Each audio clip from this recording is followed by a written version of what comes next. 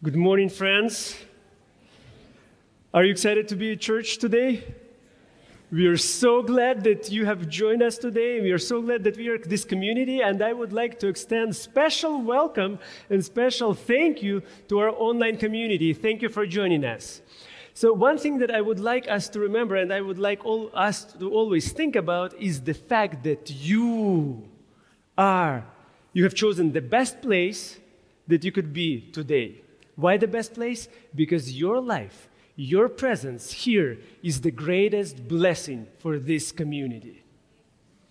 In fact, whenever Apostle Paul would visit the church, whenever he would come back to unfortunately it usually was the prison, after he would visit another church, they would always put him in prison, and then out of prison he would write a letter. And whenever he would write a letter, he would always remind the community about something extremely important. This is what he would say. And I quote from 1 Corinthians chapter 3, verse 16 and 17. Don't you know that you are the temple of God, and God's Spirit is in your midst, and you are God's temple. You together are God's temple. So I would like us, as the community that read the letter of Paul, I would like all of us to respond to this question with a statement. Let's read this statement together. We together are God's temple, and God's Spirit is in our midst. Wow.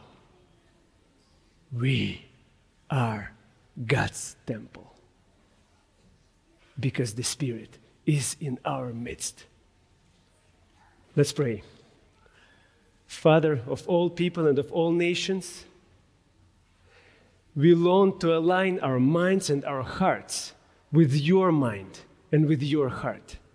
We long to live your healing values in every word we say and in every step we make. That is why we ask you to transform our minds, to renew our bodies, and to restore our souls. In your name we pray. Amen. Some of you had hoped that this would be the end of the sermon. But let me stay with you for just a few more minutes, if you don't mind. So, last week, Pastor Matt took us on a beautiful journey, and we worked together through 4 stories, 4 testimonies. And he emphasized how important the testimony is, because your story, your testimony is very needed, not only for you in your life, Tony, but your story is very important for the community around you. Carolyn, that is exactly right. Your baptism, that's why we rejoice. When you're baptized, we all rejoice, don't we? Because your story matters to us. So that is one. But today, I would like us to continue moving forward. And we will dive into one of the most incredible stories about one of the most enigmatic characters in the entire Bible. At least in the Gospel of, I will not tell you which one. So, in fact, this story and this character was so incredibly important that Ellen White, one of the founders of Seventh-day Adventist Church, in one of her probably the best books, Desire of Ages, this is what she wrote about this character and the interaction with Jesus. So I want us to see it. In the interview with this person, Jesus unfolded the plan of salvation and his mission to the world. In none of his subsequent messages or discourses did Jesus explain so fully, step by step, what is needed, the work that is necessary to be done in the hearts of all who would inherit the kingdom of heaven. Do you know who is she talking about? Would you like to find out? Somebody probably knows. Nicodemus. Nicodemus is mentioned in the Bible only 3 times. And all 3 times he is mentioned in the Gospel of John. So let's go to John chapter 3. And yes, you guessed it right. John chapter 3:16 is the message that is directed towards Nicodemus, for God so loved the world. So that's why this message is very important. So we're on page 751, and if you don't have your phone or Bible, let's go to John chapter 3. Now, John chapter 3, verse 1. Now, there was a Pharisee, a man named, what was his name? Nicodemus, who was a member of the Jewish ruling council. And now, he came to Jesus when? At night. He came to Jesus at night and said, Rabbi, we know that you are a teacher who has come from God. For no one could perform the signs you are doing if God were not with him. Jesus replied, truly, I tell you, no one can see the kingdom of God unless they are what? You see, Jesus does not waste any time. Jesus goes straight to the core. When Nicodemus starts praising God, Jesus talks straight into his heart. Why? Why? Because you see, Jesus does not need our praise, just as God does not need our sacrifices. If they, sacrifices and praises, do not evoke transformation of our lives. Jesus does not need our praise, just as God does not need our sacrifices, if there is no transformation of the life. So Nicodemus scratches his head. Okay, so you just mentioned that if I want to inherit, if I want to see the kingdom of God, I need to be born again. Nicodemus continues. Let's move to verse 4. How can someone be born when they are old? I'm 30 years old. This is what Nicodemus probably was. His age was maybe 30, 35. So he's like, I'm an old man. How can I enter my mother's womb? I'm an old man. And then Jesus continues, verse 5. Truly I tell you, no one can enter the kingdom of God unless they are born of what? And the Spirit. How can this be? In verse 9 we read. Let's go to verse 9. How can this be? Nicodemus asked. You see, Jesus reveals his truth slowly, step by step. Listen carefully. Jesus reveals his truth slowly, step by step, and he builds the knowledge up gently, revealing more and more if we allow our curiosity and desire to blossom.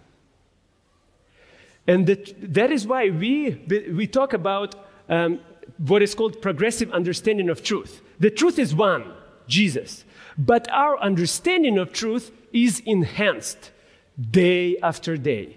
And if it doesn't, that is why, honestly speaking, our children understand or will understand Jesus better. Because from generation to generation, as the scripture says, out of the mouth of the young one will be what? They will be prophesying. They will be the one who will be proclaiming. So be attentive. Allow yourself to always discover and rediscover something. Let's move on. Back to Nicodemus and Jesus. Jesus just said that to be born again, here is basically what he says. First, you need to be born again. Then Nicodemus scratches his head. How can this happen? Then Jesus leads him into more understanding. And then he says what? In order for you to be born again, you need to be born of water and of the Spirit, just as Carolyn, Jada, and Valerie did. But this is not the end. It's just the beginning. Born of water and the Spirit. And then Jesus continues. Let's go to verse 14. Let's go to verse 14. We are in chapter 3, verse 14. This becomes even more dramatic. Just as Moses lifted up the snake in the desert, so the Son of Man must be lifted up, that everyone who believes may have eternal life in him. So, do you see? Jesus continues this revelation. You need to be born again. How can an old man enter his mother's womb? How can this be? you need to be born of water and the Spirit. But even that doesn't make a lot of sense. What does it mean? Then Jesus says, let me tell you something very important. This can happen when the Son of Man is lifted up. Son of Man lifted up? We don't hear anything about Nicodemus from that time on. The next time when we see Nicodemus, we see him actually in John chapter 7. So let's turn 2 pages and let's go to John chapter 7. We are in John chapter 7. Now, this is very important. The first story when we read in John chapter 3, it was the story that happened during the time of the Passover. During the time of the Passover. Nicodemus came to Jesus, and when Jesus just entered Jerusalem, in John chapter 3, when Jesus entered Jerusalem, the very first thing that Jesus did when he entered Jerusalem, he went straight into the temple. And what did he do in the temple? He cleansed the temple. In John chapter 3, he cleanses the temple. And when that happened, that was something very dramatic because Jesus actually attacked the temple system. So immediately the Pharisees and the Sadducees and the priests, they wanted to plot and do something with Jesus. They wanted to arrest him. That's why Nicodemus has this conversation at night. And now we see Nicodemus appearing again in John chapter 7. Look what is happening in John chapter 7. So that was the time of what festival? Tell me, what festival was it? It was the festival of the Passover. The Passover was one of 3 most important festivals in Jewish calendar. Passover, Pentecost, and the last one is the Tabernacles, the Feast of the Tabernacles. 3 main festivals. And during all those 3 festivals, they were connected with the temple. The people from all over had to go to Jerusalem. So now in John chapter 7, we see Jesus again in Jerusalem. Now, the feast that is happening here in John chapter 7 is the Feast of the Tabernacles. And it's a very fun festival. Why it is fun? Because it's a camping trip. Who doesn't like camping trips? Camping, some people don't, and I see that. There's no reaction. What is happening with this church? You are God's temple, and the Spirit needs to be there. Where is the Spirit? Who likes to camp? Okay, some people do like to camp, I see, but not many. Okay, we need to take you once on a camping trip. You will enjoy it. So this is what we see. It's a campsite, because everybody will live in tabernacles, and they will see the stars. It's just a joyous event. Oh, people from all over Israel would come to this main city. This town will be overflown. Now, the most important element of that festival was when the priest would go to the pool of Bethesda, get a pitcher, draw some water from that pool, and then the priest would start walking to the temple again. So the priest is walking to the temple with the pitcher, and everybody follows this procession. What an incredible sight. Kids are rejoicing. Everybody is laughing. Everybody is rejoicing because if the priest would pour that water onto the altar. And right in the middle of all of this, let's go to verse 37. Chapter 7, verse 37. Look what is happening. Chapter 7, verse 37. In the middle of all of this, we see Jesus standing on the side and shouting with a loud voice, "Let anyone who is thirsty come to me and drink. Whoever believes in me, as Scripture has said, rivers of living water will flow out of their lives." And then the following verse will tell you that he talked about the Spirit. But the Spirit was not given yet because the Son of Man has not been glorified yet. Do you see this? Now, think about it for a second. Think about Jerusalem. The priests, the Sadducees, the Pharisees. Here is this young rabbi again. He is in his 30s, not so young, but still the 30s. So what is he doing? He is attacking our temple system again? all three groups, they want to arrest Jesus and stop him. And right in the middle of this, we see Nicodemus again. Let's go to verse 50 and 51. Nicodemus, who had gone to Jesus earlier by night, and who was one of their own number, asked, "Can I ask you a question? Can I?" Nicodemus thought. Because according to our policies and procedures, let me refer to something that will be safer. Does our law condemn anyone without first hearing him or them to find out what he or they are doing? In John chapter 3, Nicodemus comes to Jesus at night. In John chapter 7, Nicodemus steps into the sunrise. You see, the more we step out from darkness, from the night into the light, the more we realize that we cannot live with indifference and apathy. To step out from darkness means to start realizing and walking towards the light with purpose and intensity. True intensity, knowing that consequences will inevitably follow. It means to stand on the side of life and justice. And consequences followed immediately. Look what we read in verse 52. We are in John chapter 7, verse 52. And they replied, "Are you from Galilee too?"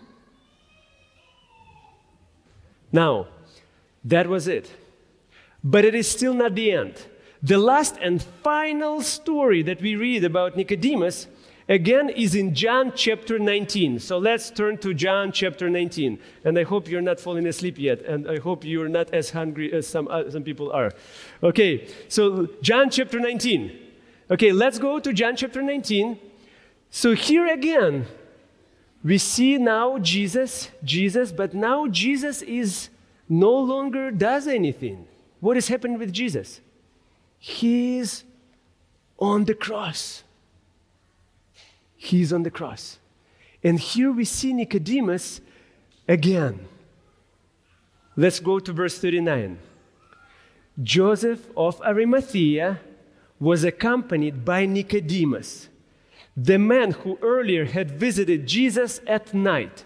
John again points back to that night experience. Nicodemus brought a mixture of myrrh and aloe, about how many pounds? How many pounds? 75 pounds. And gently taking Jesus' body, the two of them wrapped it with the spices in strips of linen. From the night in John chapter 3, out of this darkness and night in John chapter 7, into the light in John chapter 19. Where do you want to be?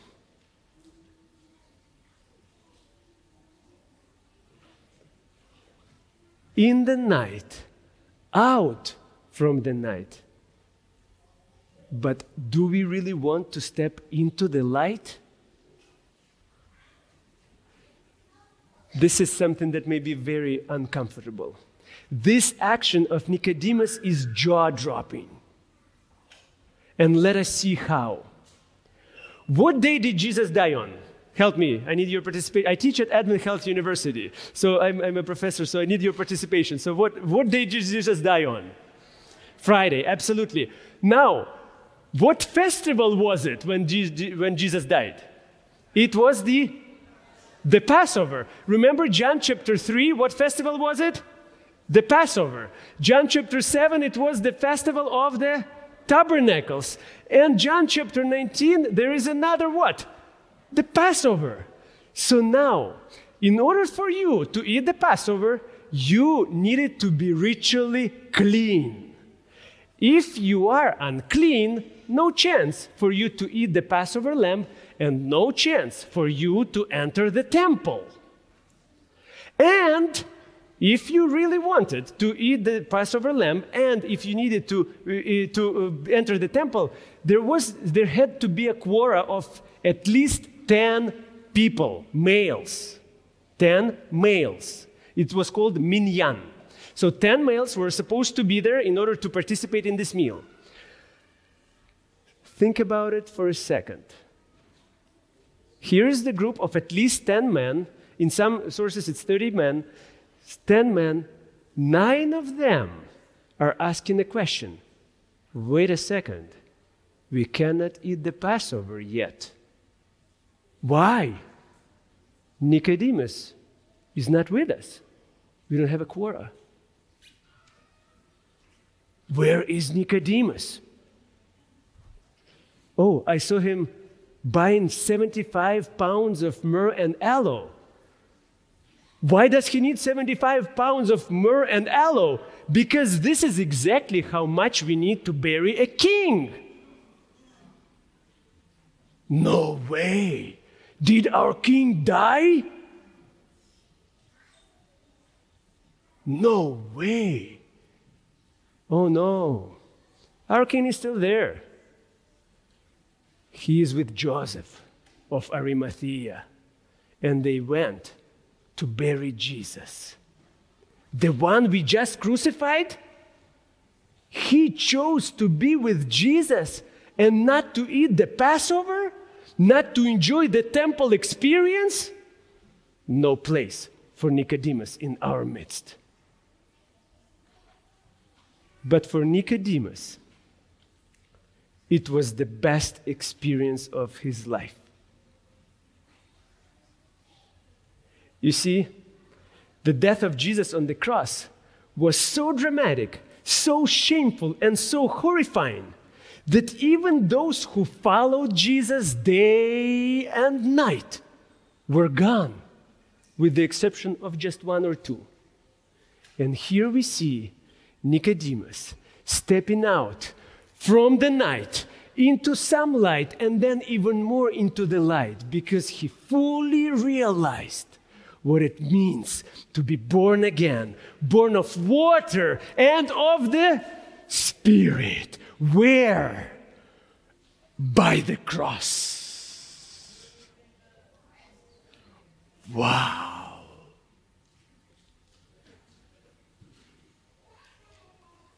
We are God's temple, and the Spirit of God is in our midst forever, because He died on the cross.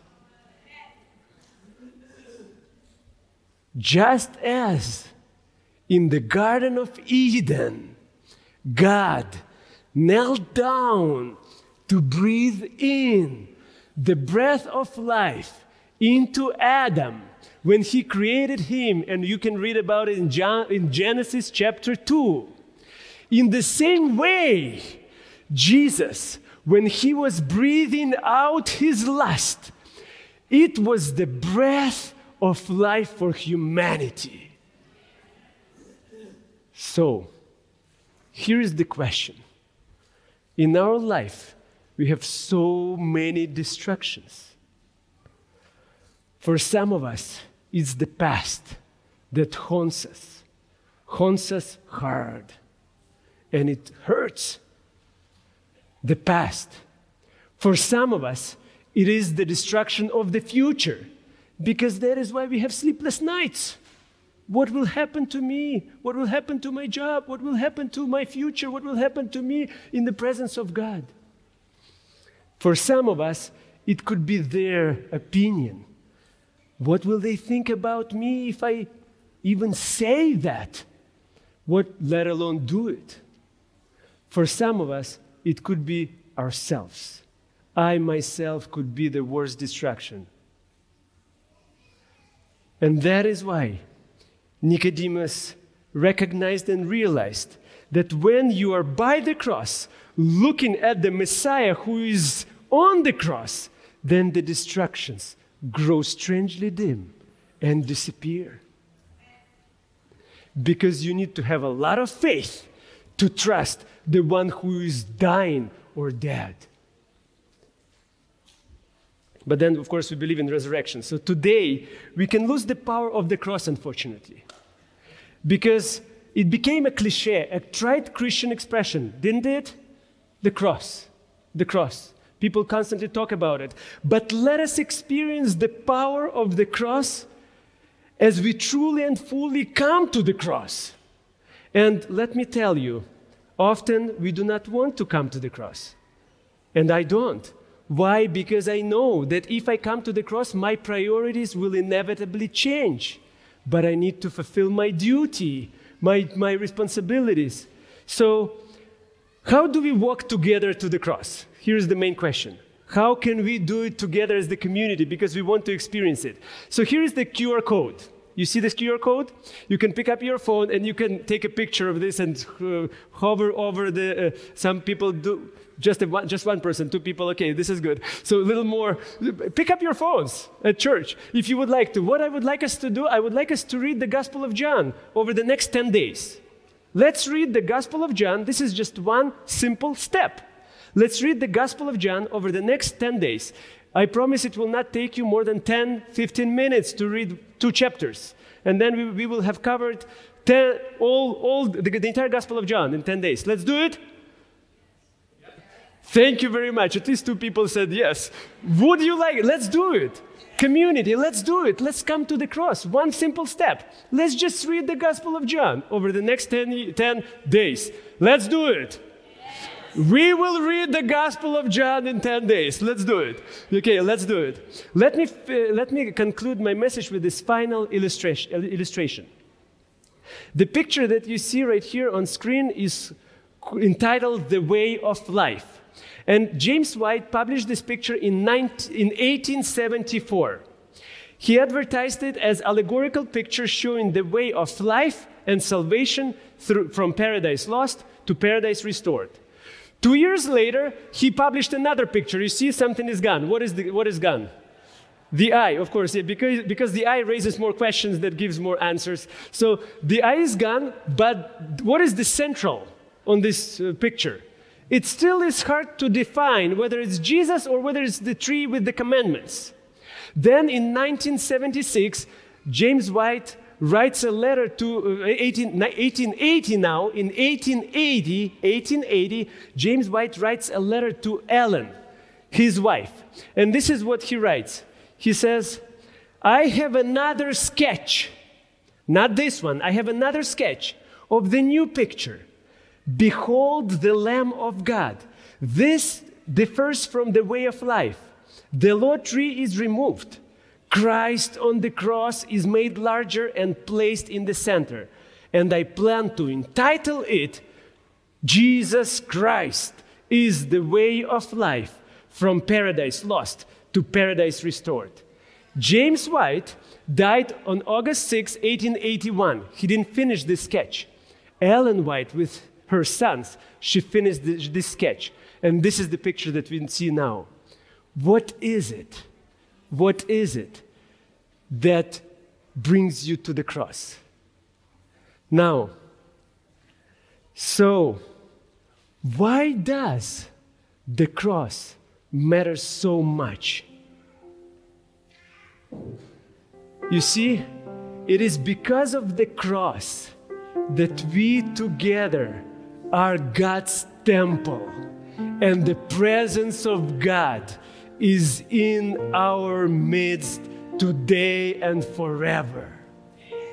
It is because of the cross that we can breathe in the Spirit, breathe in the life, because only then, and only then, the rivers of living water will flow from our minds, from our hearts, from our mouths, from our hands, and from our feet.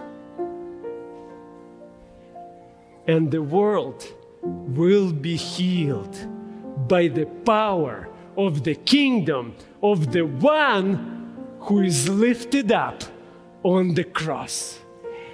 So in this response, let us sing together.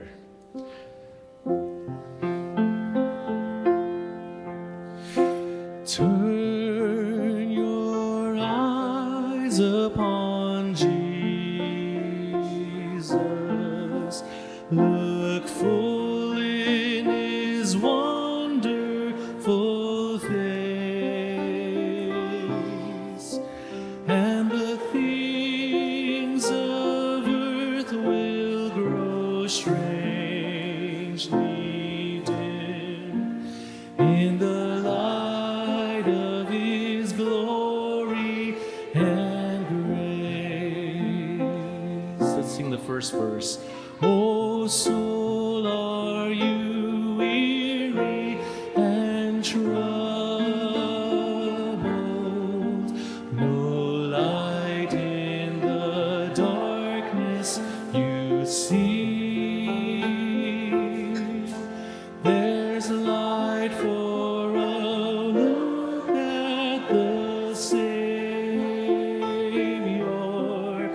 and a life more abundant and free. Turn your eyes upon Jesus. Look full in his wonderful face, and the things of earth will grow strangely dim in the light of his glory and grace. One more time. Turn your eyes upon Jesus. Look full in his wonderful face, and the things of earth will grow strangely in the light of his glory and grace. Our Heavenly Father, Jesus Christ, we feel your presence in a powerful way. We are your temple, and we want to carry your Spirit in our hearts and in our midst every day of our lives. We want to recommit our lives, our minds, our children, our job, our work, everything we do, every step we make to you, just as Caroline, Jada, and Valerie did. We want to recommit our lives to you because we want to be by the cross, and we want to breathe in your Spirit daily. And that is why we will read the Gospel of John over the next 10 days, and we'll see what happens with our lives. In your name we pray. Amen.